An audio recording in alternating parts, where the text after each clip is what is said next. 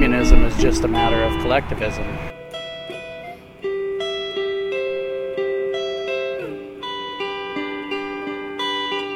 I really don't know what communism actually is.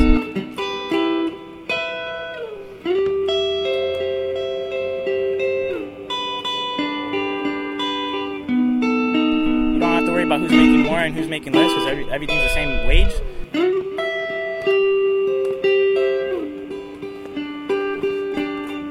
Communism also was an ideal that it is worthwhile sacrificing one life for.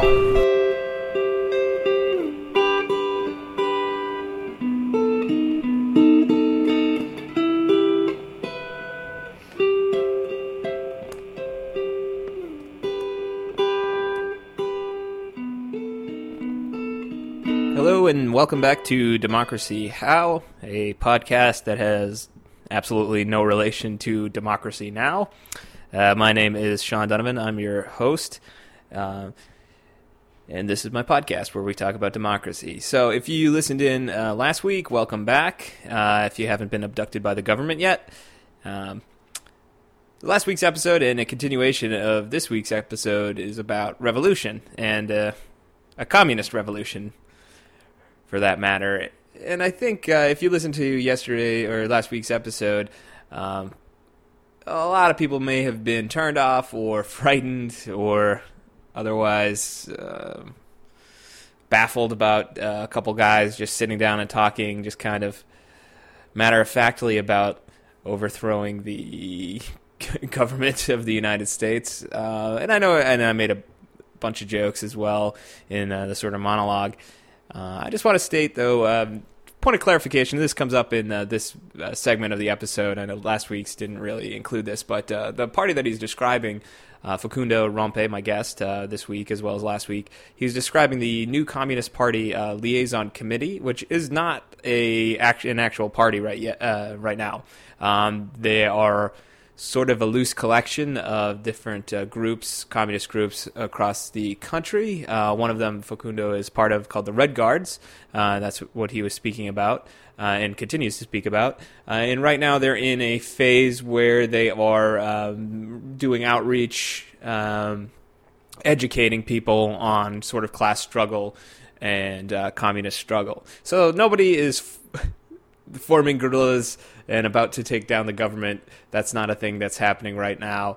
Although, if you were to look up, Mao or Maoism and read about it, you know that it is the eventual plan of groups like that to eventually wage a war against the capitalist state. But I don't think that's anytime soon. And I should state for the record, while I do agree with a lot of Facundo's views, we see the world pretty similarly. I am not a member of his group or that party. So I just want to clarify that. Other than that, it's pretty interesting. I hope, even if you don't agree with what we're saying, I hope you at least were able to listen to it and take something away from it. And we're going to get more in depth this week's episode. But since we were talking about communism and the nature of bringing about democracy through communism, I wanted to go out and talk to people on the street and just see if the general population had sort of any idea what communism is. What does the general population think of communism? Do they know anything about it? Do they think it's good? Do they think it's bad? So I went up to my old stomping ground, my old neighborhood in North Hollywood, Los Angeles, and I took a stroll around and I talked to people on the street. So here are my interviews with strangers about communism. And again, for the record, these people, they're just strangers on the street. They don't endorse anything that I have to say or the views expressed in this program. Let's go to the interviews. How would you define communism? I'll define communism as like one-sided, like everything's the same, such as like money-wise, car-wise, like housing. Everything's pretty much the same. Social class, like no one's really like at the same level. Everyone's making the same amount of money. Everyone has like the same type of car, same type of clothes, same type of like everything. Pretty much. Do you think it's good or bad or I think it's one of the things where you can say like it's good and bad, because like it's pretty good because like once again, like as he said, like everything is like equal. No, you don't have to worry about like pretty much like you don't have to worry about who's making more and who's making less, because everything's the same wage. But then again, it's kind of bad because like if you want to make more, you can't, and if you want to buy certain stuff, like there's only one thing out there, and everything's pretty much the same. Hello. How's it going? Good. So how would you define communism?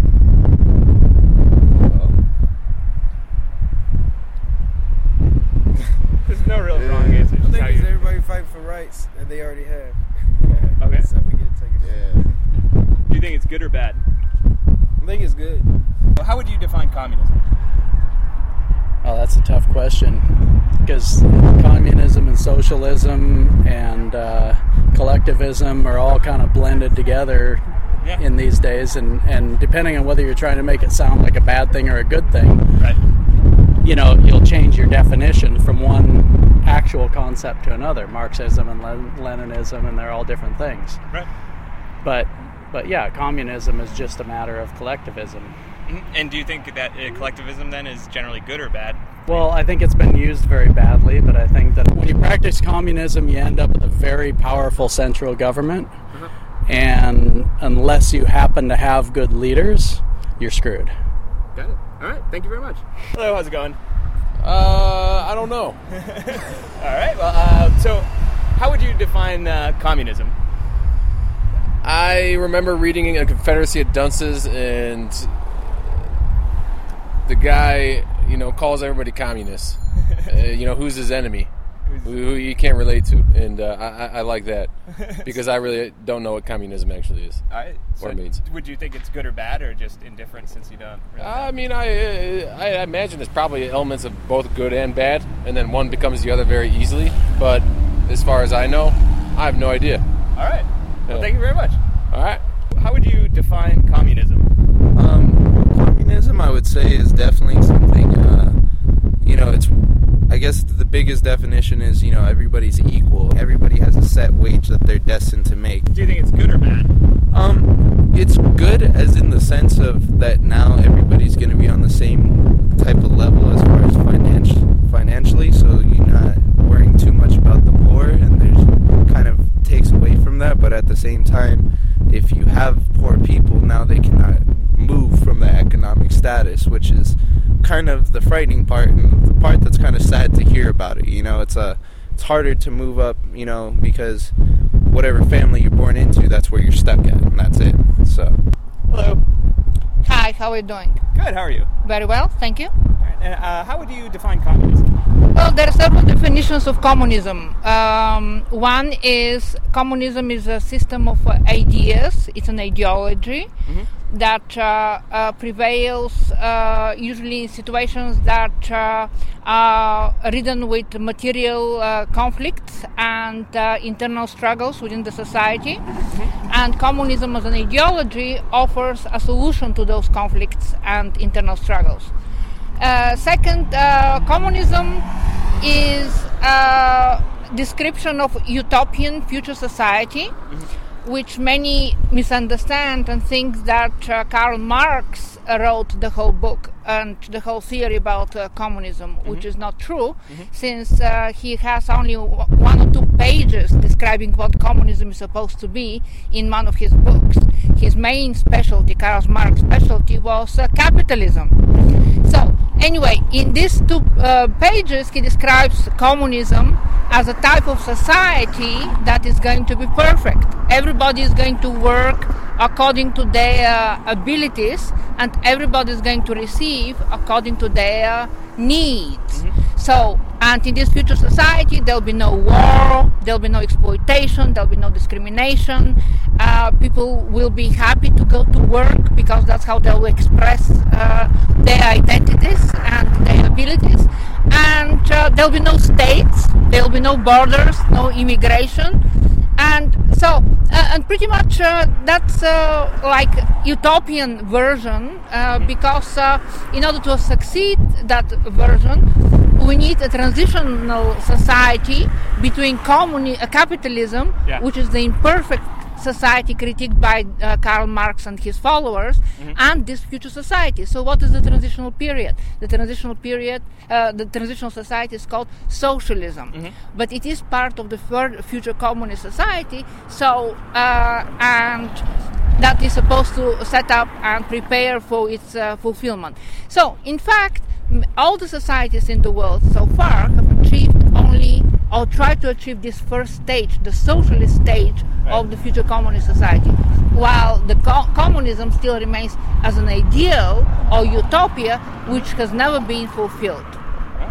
And what would you think about like communism? Do you think that utopian society we can ever achieve it? Well, they drive our imagination. The idea of future utopian society are the ones that have driven many social thinkers, revolutionaries, activists, and artists, really to portray what is the alternative to the inequalities that we live in. All society have some kind of form of inequality, but what is the alternative? So, as a driving force, thinking about utopian society is really very positive. So, and I would like to mention something about on personal level, because besides the above mentioned descriptions of what communism is or should be, or how it can be perceived on a personal level, my grandfather was the oldest communist in my country. And where are you from? I'm originally from Bulgaria. Okay, cool. And he was the leader of the first anti-fascist movement uprising in 1923, and then he risked his life in the underground during the Nazi occupation or Nazism in 1944 and so forth. So the point is that for him, I cannot speak on my behalf, but I can speak on his behalf, because that's what he gave us as legacy. Communism also was an ideal that it is worthwhile sacrificing one life for. Okay. So, and do you think America will ever achieve socialism or communism? I don't think that these are achievable, and they should be achieved. Right. And America has unique history. It's a history of a capitalism. Right. Basically, yes. The founding of capitalism. Right. And I don't think that communism or socialism are the alternatives to the American society. America has unique setting and unique history and unique structures that should be improved, but not towards socialist or communist results. Do you think more in an anarchy way, or no anarchy? No, I'm against anarchy. Okay. I'm for organized social organizations. Collectivism or some form of that? Right. Collectivism definitely should be more encouraged, but again, we live in a very individualized society. That's the major characteristic of America. But the point is that I don't think communism or socialism should be the solution, and we can collectively think about different options, and we can have the discussion openly without fear of being persecuted for our views. But I don't feel that people should go to only one option. The social world is much more diverse and much more interesting and much more productive, that we have to look for different other alternatives. But this could come as a result not from oligarchy or from the ruling class, the 1% that are ruling the society. It should come as a base from a result of these public discussions, dialogues, and organizational forms of meetings and people being able to exchange ideas. All right. Well, thank you very much. That was a great answer. You too. All right, we're back. Again, I want to apologize for that wind. I do need to figure out some way around the wind. Maybe if you want to send me money via PayPal and eventually be convicted of providing material support to a known terrorist, you can PayPal me. But yeah, all right. So those interviews, I'm always surprised. Like, people have a lot to say, and some of the people didn't really know what communism was, but a lot of them had a general idea, or at least a working knowledge of it, even if they had some misconceptions. And how awesome was that last lady? Pretty great. What a random encounter. So I think that pretty much sets the table for the rest of the discussion with Facundo Rampe. So here it is. At the end of the day, yes, you could say that communists and anarchists both want anarchy. Yeah, it's pretty much that's what. Also, just on a different note, but fascinates me a lot is if you asked, like, if not like racists, but like if you asked like regular people what their version of utopia is, like what their dream society is, like everybody's dream would be so close to one another's dream. It's just like people just going about their business without, like these structures that are holding them down. For anybody, for like white middle class people, most of them hate their jobs. They don't even like what they're doing. They're just doing it because they got it.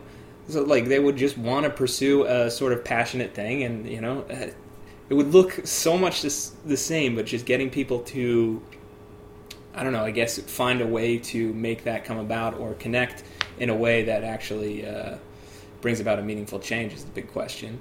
And that's what revolution could do. Yeah. And I guess, so with the revolution, I think a lot of people would, well, number one, a lot of people are just going to be turned off by the idea of an actual revolution, especially in America. This is the greatest country in the world. I did air quotes. But there is also a fear of communism that's not, I don't think it's a wrong fear, but people have a lot of misperceptions about it. But then if you take a country like China, who had this big communist revolution and became a communist country under Mao, or pretty close to one, and then sort of, Mao died, and then the Communist Party remained, but the Communist Party that's in power now is not communist. It's now sort of like a neoliberal market capitalism. So I think people have there is a legit fear of, after the revolution, say communists win, what is the next step? How do you prevent just another hierarchy that replicates the same mechanisms, like how the American Revolution did away with monarchy but replicated the same mechanisms of oppression, and then say a communist revolution, how does it stop from replicating the same systems of oppression that capitalism is doing? Yeah. Big question. No, it's actually it's a great question, and it's something that we as Maoists actually fully embrace. We fully embrace the criticism that is often given to socialist countries, or quote-unquote socialist countries, where parties that call themselves communists are in power. And so issues of oppression and the hierarchy of oppression, all these things do not go away if you as a communist party take over a country. Mm-hmm. History, dialectical materialism, none of these things are magic. So right. if you and I and a bunch of other people decide, and we had millions of people supporting us, and we took over the U.S. today, there will still be racism. There will still be sexism. There will still be perhaps even killing of African American people in the street, right? Right. Because the contradictions all stem from the mode of production and from the relationship that people have to each other and to the economy. Mm-hmm. That's where all the injustices come from.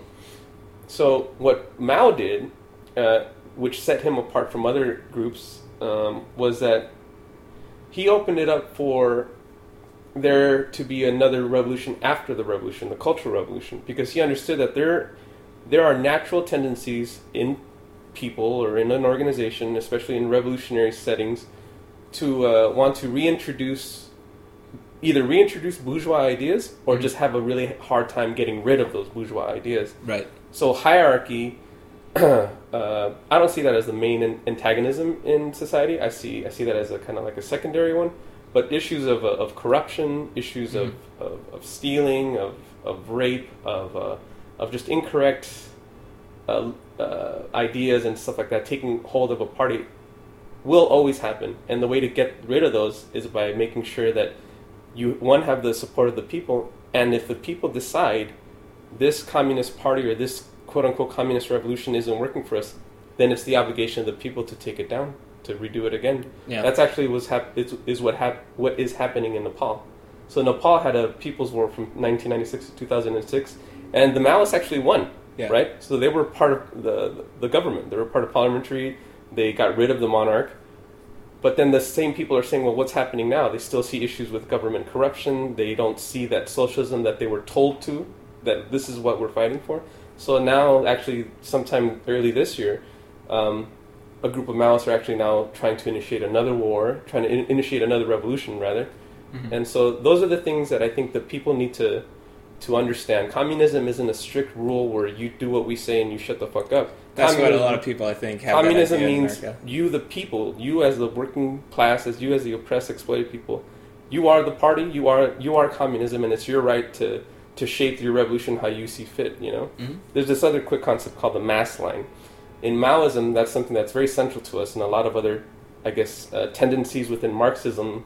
They don't fully embrace this, but mass line is you got to learn from the people and teach the people. So this idea of like, I know that the term vanguard scares off a lot of people, and you know I understand why. But for us, the mass line is what keeps us in check to make sure that we're actually connected with the masses, to make sure we're connected with the people. The last thing we want is to impose something that the people aren't even supportive of. That's antithetical to communism. Right. When you say Maoist, and even Leninist, but I'll focus on Mao because we're talking about China, Mao, I mean, a lot of people, especially here, equate him with Hitler, Stalin, as being just a mass murderer, an awful human being, and just like a just terrible everything, like one of the worst mass murderers in history. And I was actually, someone had recommended me a book that I read called Battle for China's Past, Mao and the Cultural Revolution, by a guy named Mobo Gao. And I think that's it's a critical piece, and it takes down a lot of things that were written about Mao and goes to like historical records to sort of fact check some of these claims that are made. I guess like so people are turned off by Mao. Like he's not like, I mean, he definitely was a military guy. There was a lot of like fucked up stuff that happened. Obviously, it's a civil war. How do you stop atrocities from happening? But like, what do you think? I guess the way he's portrayed. So you don't view him as like a monster. No. Right? You view him as a liberator. Yeah. And I think that's mostly correct. But also like even the Chinese government now has thrown like the Cultural Revolution under the bus. Of course. Because a lot of the people, and as some people listening probably check out that book that I mentioned. It's well worth the read, and you can fact check all the stuff I'm saying. But basically, the people during the Cultural Revolution, it was 10 years from the 50s to the 60s, where Mao saw like these sort of bourgeois tendencies forming within the Communist Party of China, and he sort of led a new revolution of the proletarian to throw out some of these people. But he didn't, whereas Stalin sort of just gunned down his political rivals, just had them all executed, Mao more just excommunicated them from the Communist Party. Then he had them come back and reinstated a lot of people. But then after Mao's death, a lot of those people came back into power. And then they just said, the hell with Mao, and just sort of took the capitalist road. I forget where I was going with that exactly. But yeah, I mean, what would you say, like, so people get turned off by Mao. What would you say to people who think he's a monster? Well, I mean, in the age of the internet, it's fairly easy, even though, I mean, most of Google and most of American social media is very skewed, obviously, even though it claims not to be skewed to be anti-communism. Anti-communism, I think, is really like ingrained in the fiber of Americanism. But I would just recommend to people to just Google and fact check, and you could see, and actually the same thing with Stalin. There's a lot of rebuking of the statistics of what is it, 20 million people, 50 million people? Yeah, that in Mobo Gao's book, he also like calls into claim, calls into check these claims of like, well, where did those numbers come from? And that's a good question to ask. Like, who's coming up with those numbers? Right. They say Mao killed 30 million people, but a lot of it was just, there were obviously deaths. In the Great Leap Forward, there was agricultural mistakes that were made, but it was also a fucking drought, which that's God. You can't control that. That just happens. And then it's like, well, how many deaths can you actually put on him? Yeah. Like, he didn't physically kill those people. Sure. I mean, maybe some of the policies led to a bad famine, definitely, but it wasn't like the way we think of it as like it's not the same as like Hitler sending people into gas chambers specifically to kill them. Right. It's different. And I do think like Stalin, I'm not a big fan of, but I do also think he is greatly misunderstood within the West. And there's obviously reasons for that and reasons for putting Mao down. One of the, if we go back to like production, I was thinking about this today. So America and the West is basically the head of capitalism, right? And there's the tail, or what I'm calling the tail, is like places like India and China, where are the factory floors, where the low-wage workers, the exploited workers are and they're making the consumer goods that get sold back to the West, whatever, that whole process. So the thing that I was thinking about is basically with a proletarian revolution in America, do you hope to cut off the head of capitalism? And if that's the case, like, can the head then relocate itself? Does that make sense? Yeah. So the head can, and you are correct. That is our aim. It's to stop capitalism, imperialism in this country, understanding that it's a global system. So we're not isolationists. We don't solely focus on the U.S. as the battleground for proletarian revolution. We have to be internationalists. We have to work with the comrades in India, with the comrades in Vietnam and the Philippines and elsewhere, and especially in China, which is a fairly incredibly difficult country to wage another revolution in, especially because, like you pointed out, the genuine, authentic Maoist actual communists are either underground or have been systemically wiped out. But they do exist, though. There's still elements of people calling for another revolution in China. I'm sure they're tiny, and I'm sure they have to be as clandestine as possible. Oh, yeah. We, as U.S. communists, our revolution has to be connected to revolutions happening in all parts of the world, especially where the productive base is based in. Although in the U.S. we still have huge production. It's not that we don't, but yeah. So it would have to be an internationalist revolution. But obviously, our analysis has to come from how to wage and successfully win one in the U.S.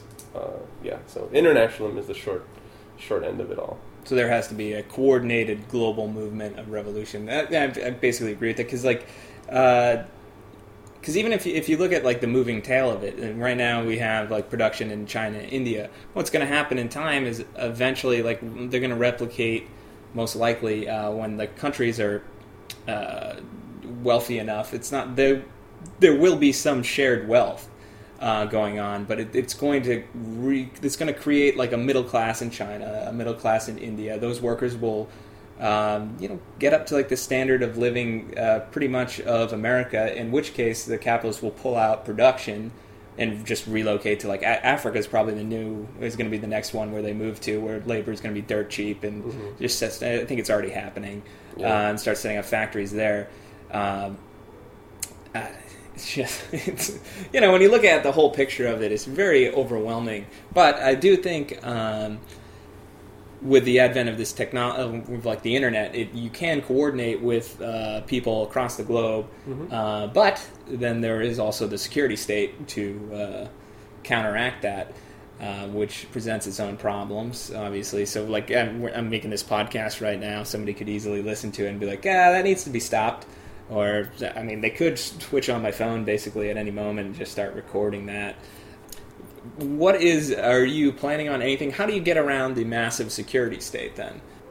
So, we as the Red Guards LA, connected to the New Communist Party Liaison Committee, we're not even a party yet. We're not even calling for a protracted people's war yet. We're not even basically calling for a revolution yet. We are calling for self-defense, obviously. I mean, people's militias, just your basic rudimentary, like, look, the cops are killing us, perhaps we should start defending ourselves, which isn't anything illegal, which isn't anything that hopefully no one... No, white people do it all the time and it's fine. Right, yeah. So we're calling for that.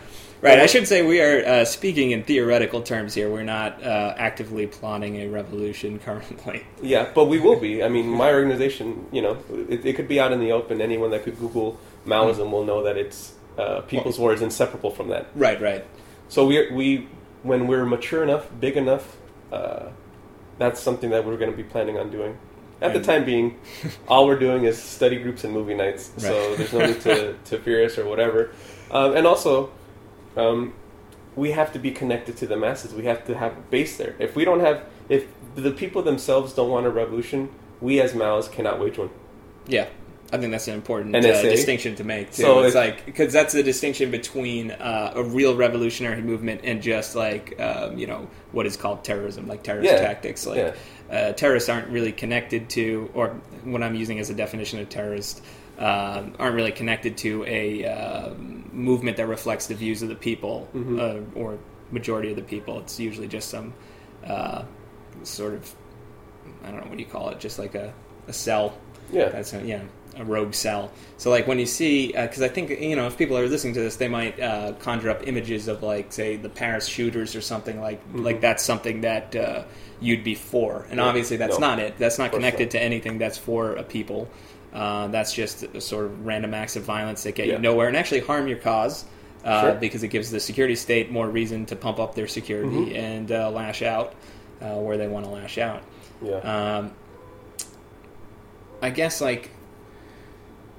though it does, the security state does present a problem because where everything is electronic and monitored and heard, will the state stomp out any revolution before it happens? And I know you believe that as a Maoist, revolution is the way to go. But do you see any other way of bringing about real change? Is there any hope in reform or maybe the CPUSA, the Communist Party USA, is probably the main communist party in America. It doesn't have big membership, but they're seeking more to go through the traditional avenues of politics. Yeah. So is there any hope in that? So there's hope. There's great hope in reforms if that's all that you're hoping for in the CPUSA's route, its program, and in the already established bourgeois system in government. If you want reform, you can get it for the most part. You can get a $15 an hour federal minimum wage. It'll be hard to do, but you could reintroduce more union-friendly laws, right? So all of these reforms are actually very, very possible. And so we're not anti-reform. We're anti-reformism. So reformism obviously is an emphasis that reform is the main. It's not only the method, but it's the end. So so we're anti that. We're anti-trade unionism. So the and I think this is the distinction you're making. So reform is nice. It definitely helps people when it's effective. But as a main goal of it still keeps the power system in place and the whole same power structure in place, and that's the problem in your view. Yeah, and one of the things that groups like the CPUSA, but actually just majority of people that call themselves communists do, is they'll win popular support, thousands and thousands. I mean, they'll have mass support behind a reform, but they fail to contextualize that into a revolutionary strategy. The last time. We should probably stop shitting on the CPUSA. I don't want to talk about it. I don't even think we're shitting on them. I don't consider me shitting on it now. I think it's that's one way of going about it. But they're not though. That's why for posterity reasons, I started going around to the local CPUSA chapter. Find enough people. What kind of off put me to them was just they weren't running their own candidates. They basically just said vote for Democrats. It's I don't need a communist party to tell me to vote for Democrats. If I was going to vote for anybody, it's probably going to be the Democrat out of the bunch. So it's it just didn't click with me. Not to I don't think it's an awful organization or anything like that. It's just I didn't see it as a fruitful endeavor. Yeah.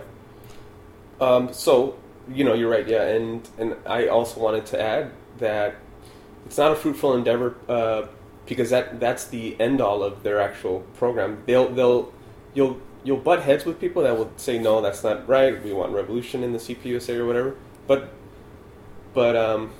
they don't, right? They really are committed to this idea of socialism through the ballot box. We can reform our way into a people's government, and that's fundamentally antithetical to what we as Maoists, but also just as communists, are trying to do. We can win these reforms, but if they're absent from a strategy of look, this could only take us so far, we need an actual revolution in this country so that these reforms that we're fighting tooth and nail for, or healthcare, right? Healthcare turned into this insurance reform as opposed to universal healthcare, right? I can't tell you the number of debates I've had with friends and liberal friends who just they're not grasping the concept of yeah, of course, this is the problem with most reforms and just our political system is when a reform happens, the argument always becomes like, well, it's better than nothing. Yeah. And it's like, of course, like Obamacare, the Affordable Care Act is better than nothing. More people are able to see a doctor. That is good. But it falls short of doing something revolutionary, doing something which we all should have. Everybody should have health care, and we can do it. You just have to change how you view the world a little bit. Yeah. And that drives me nuts. So it ended up being like a big... it was okay for people, but it's really just a slam dunk for insurance companies.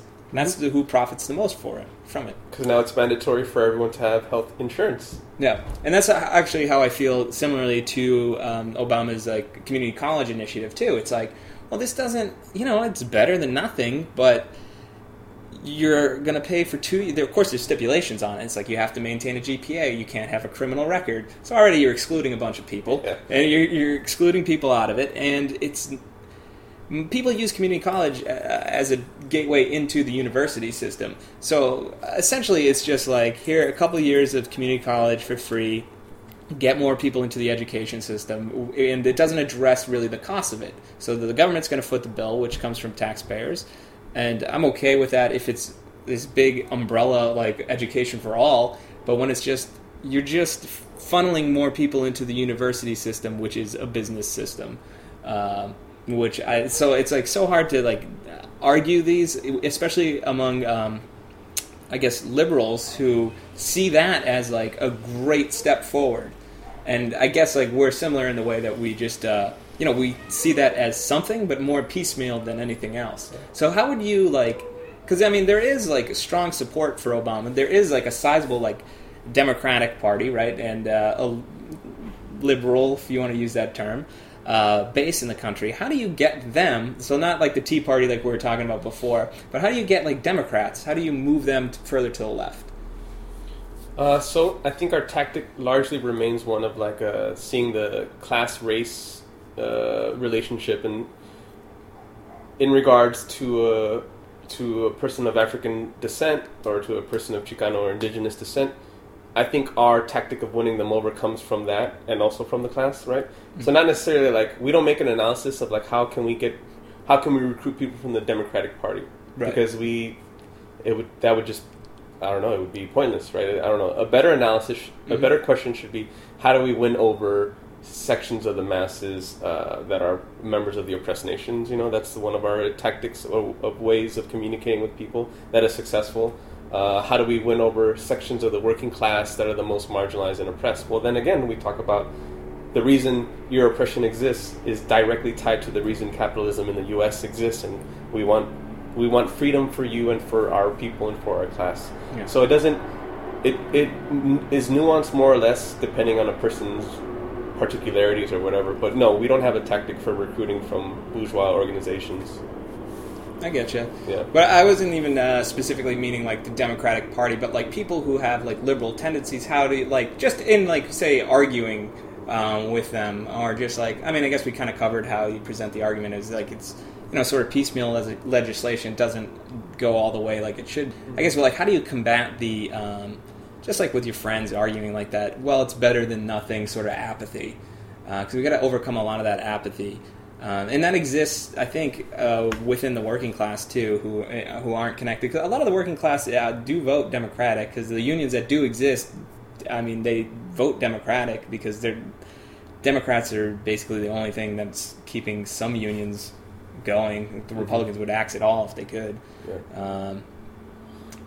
So we also don't have a tactic or a desire to embrace liberals. We view them as highly antagonistic, not the most principled antagonism in the U.S. That's not our analysis. But Mao wrote a lot about combating liberalism, right? Mm-hmm. A lot of Marxist-Leninists and communists understand the dangers of liberalism. It isn't something benign that it's like, they're kind of close to the left. No, man, they're kind of like they're kind of dangerous to revolutionaries, to revolutionary movements, to revolutions in general. And why is that? Is because they'll side with the bourgeois?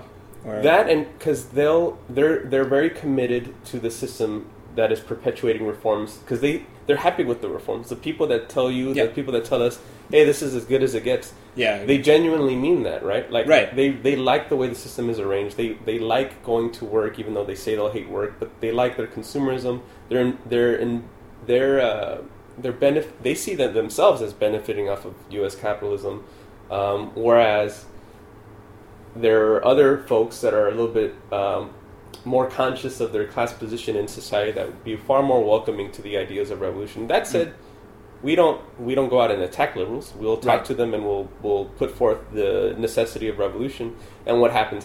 But more times than not, what happens is this refusal of it because it's too ultra left or it's asinine or it's not needed in the U.S. because it's such a fucking awesome country. Yeah.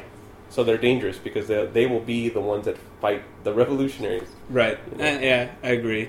I also think that people just have a misperception of how bad capitalism actually is, and because people have this distorted perception. Maybe it's sort of coming down now because of things like Occupy. At least where Occupy failed, it at least started dialogue and got people tuned into this concept of the 1%, which actually is in the People's History. In the back of the People's History is in.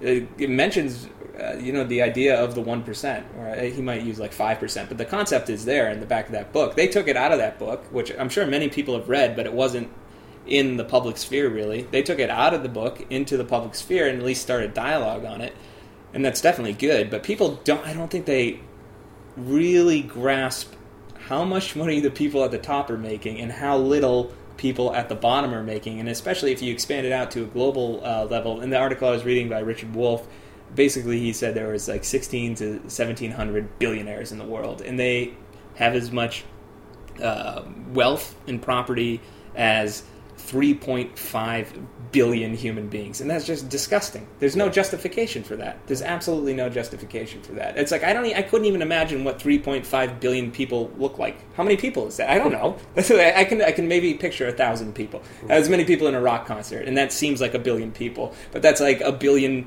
rock concerts on top of each other. It's unfathomable. There's because there's a large middle class in America that's doing okay by themselves. I don't think they can really, and because of stratification of society where they're living in suburbs or just in nice parts of the city, they don't really have to confront the real the real shitstorm of capitalism, the people who are getting the shit end of it, the worst end of it. Because I feel like those people wouldn't support really that sort of enslavement of people, but because they're so sheltered in their own little enclaves, they just can't grasp how awful things really are. Political education is key. In communism and in communists and communist organizing. Political education, if done correctly, has the ability to open people's eyes, to raise their consciousness when it comes to in the U.S. in particular, consumerism, I think, is a great gateway. It's a great key to get people to become more conscious of how everything is interconnected, how to get people talking about Marxian concepts of value and stuff like that. Because, so if you are the suburban, well-off person and you got your family and you go to work and you're making 50K or 60 or whatever, things are all right for you, right? And maybe you vote Dem and you give some money to the homeless person here and there. You're overall a good person. But you are genuinely invested in capitalism because you feel that you're benefiting off of it. You have a family, for fuck's sake. You have a house. That's you only thinking about your nuclear family, you as a male or as a whatever in the U.S. But when you start talking about where your car comes from, where the parts come from that are in the car, where the oil comes from, what your house is actually built on, one of the things that's missing in a lot of these communist organizations is a fucking analysis that all of this land is actually stolen Native American land. Yeah. And they're still here, by the way. Yeah. They're still here, so don't think that there was a genocide, but there are survivors of that genocide in this country that ought to be, and they are to a certain extent, the fucking potential for a revolutionary vanguard, right? Yeah. So if you break it down this way, theoretically, you can help elevate a person's level of consciousness so that he or she can start making the connections that no, our society is only good for me because it's bad for someone else. Yeah, right? It's just, your happiness is fucking inversely proportional to the rest of the world, to the global south. Yeah, it's hard to, because that's why when talk to people. I've been trying to engage my parents in this, and they grew up during the height of the Cold War, so they're very, very anti-communist. My dad's just kind of a nut, but I try and engage them anyway. Just got to do something, and that's what I'm saying. Is like when I talk to my mom, it's like you have a nice house, you have nice things. But this niceness is coming at the cost of somebody else's livelihood. The brilliance of capitalism is that it's hiding those mechanisms out of sight. And it's if you actually go in, like, if you show, I showed her, you show her like videos of like the manufacturing floor where like this recorder that I'm recording on came from. And it's like people look at that and they'd be like, "Oh, that's horrible," but they still fail to connect the dots. That it's like it's not horrible. Because the people in China who assembled this don't know how to organize themselves and run a country. Like, they are taking the brunt of capitalist production. It's a big chain. It's like we're doing really well because a majority of the Chinese and the Indian are doing really poorly. And they're all connected. But like people seem to isolate it as like, well, China needs to get their shit together and make their country better. But it's like, that's not how it's actually working. It's the corporate interests, capitalist interests, are keeping them down. Of course. Yeah. We go to China for manufacturing because of those conditions. Right. Not accidental. It's a global vortex to pull labor down to the cheapest possible. Yeah. And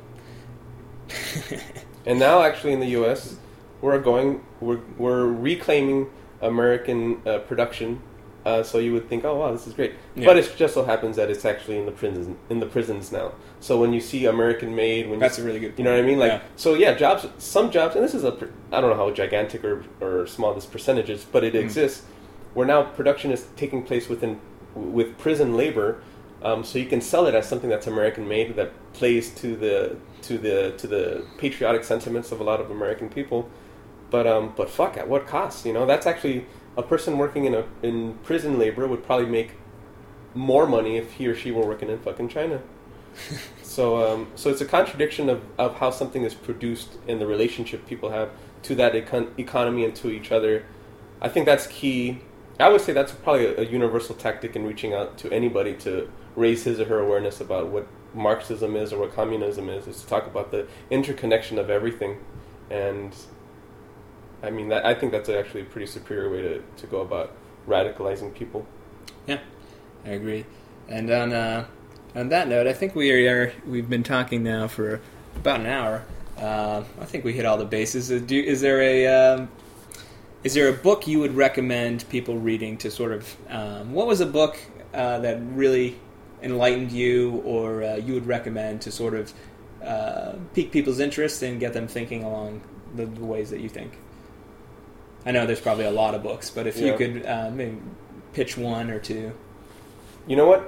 One that I just read recently, and it's brand new too, because oftentimes when a communist is asked that question, we'll always say State and Revolution, Lenin, Communist Manifesto, or private property, Engels, origin of private property, family, and the state.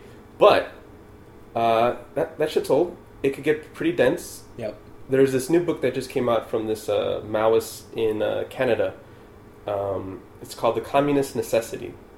If you Google The Communist Necessity, there's this like left-wing, I think it's Canadian-based, publishing house that sells it for like $10, $11 or something like that. It's a quick read. It's probably like 170 pages or something like that.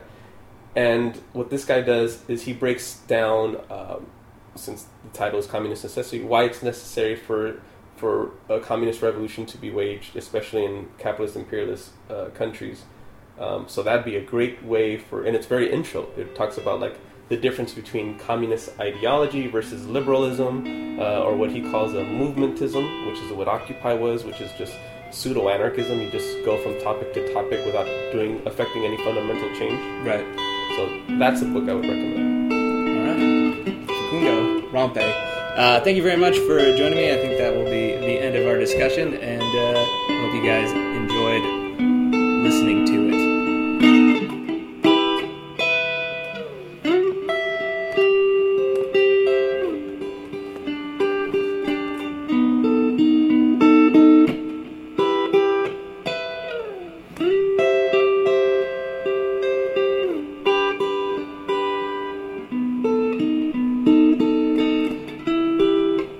that concludes the interview with Facundo Rompe, and that concludes this two-part segment of Communist Revolution on Democracy How, and I'm kind of glad that we ended it on a note of shitting on liberals, to be honest, because I don't care for liberals very much. If you look at it's their moral relativism. I find liberals' moral relativism to be worse than conservatives' moral relativism.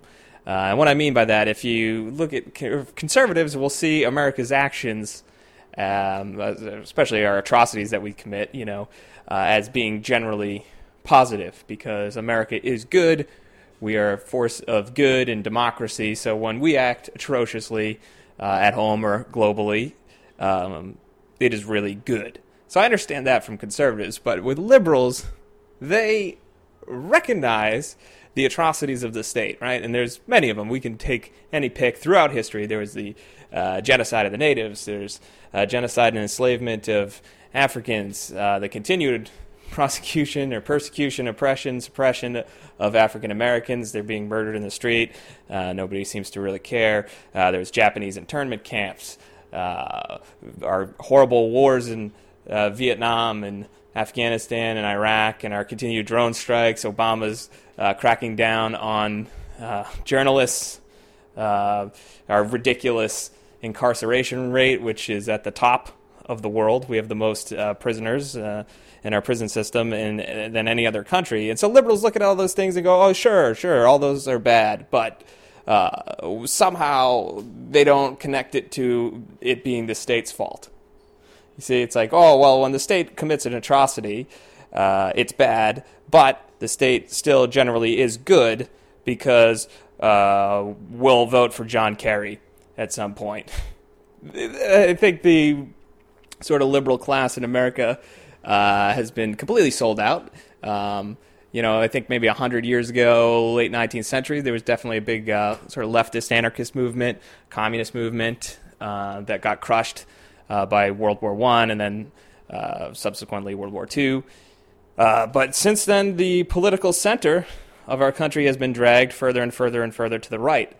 And so now you have a president like Barack Obama, who is a liberal, sort of. No, he's not. Who gets on TV and gives a really empty speech, his State of the Union, where he's talking about ramming through these free trade agreements, which is basically economic fascism and is going to ruin and wreck many people's livelihoods, just, far out of sight where we don't get to see it. And somehow liberals believe that they are some kind of counterweight to, like, Republicans who are or conservatives are incredibly fascist. But the real function of, like, the Democratic Party isn't to be the counter lever to the Republican Party, say.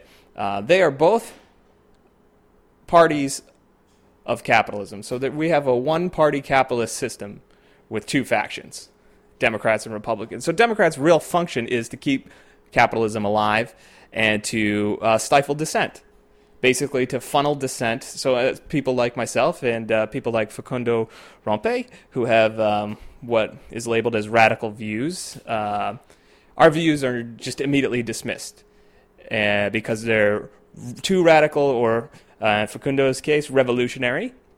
He wants to overthrow the whole system. So they say that's not allowed to happen. We have to do it through the ballot box. But if anything, we can see how much of a failure that is. That doesn't really work. It hasn't really ever worked. It probably won't ever work in the future. The only thing that has actually moved real legislation in this country is when there has been serious threats of revolution, when there's enough people on the streets to scare the power structure, and that's what happened in the 60s. That's why the civil rights movement was such a powerful movement, because there were so many people in the streets united for a cause, and they scared the shit out of the power elite, and they had to cave. That we could go into that in great detail. But I just want to say, like, before we end it, is revolution the way to go? I don't know. The question is, how long are the people who are exploited, oppressed, marginalized, enslaved by global capitalism supposed to wait? Feasibly, how long are they supposed to wait for so-called liberal reformers to act? to reform, to change the system? Are they supposed to wait 5 years, 10 years, 100 years, 400 years? How long do you expect people with no options just to sit on their hands and wait? If there's not a serious threat of revolution, nothing's going to change. Nobody is going to act. The people in power will just continue to exploit as many people as they can exploit. So, on that note, we're going to end the show with some music. We got my friend's band, Fishing the Sky. Going to play the second track off their album, For You. It's called Bears, Beats, and Battlestar Galactica. You can find it on Fishing the Sky Bandcamp, Fishing the Sky Tumblr page, at Fishing the Sky on Twitter. Once again, I want to thank Crab Diving Network for letting me host this ridiculous, seditious show. So, tune in next week. I'll be interviewing, we'll be moving away from revolution and be talking about the gift economy with Robin Upton. He's the host of Unwelcome Guests podcast. I'd suggest you check that out as well. But back over to music. Fishing the Sky, Bears, Beats, Battlestar Galactica. Bye.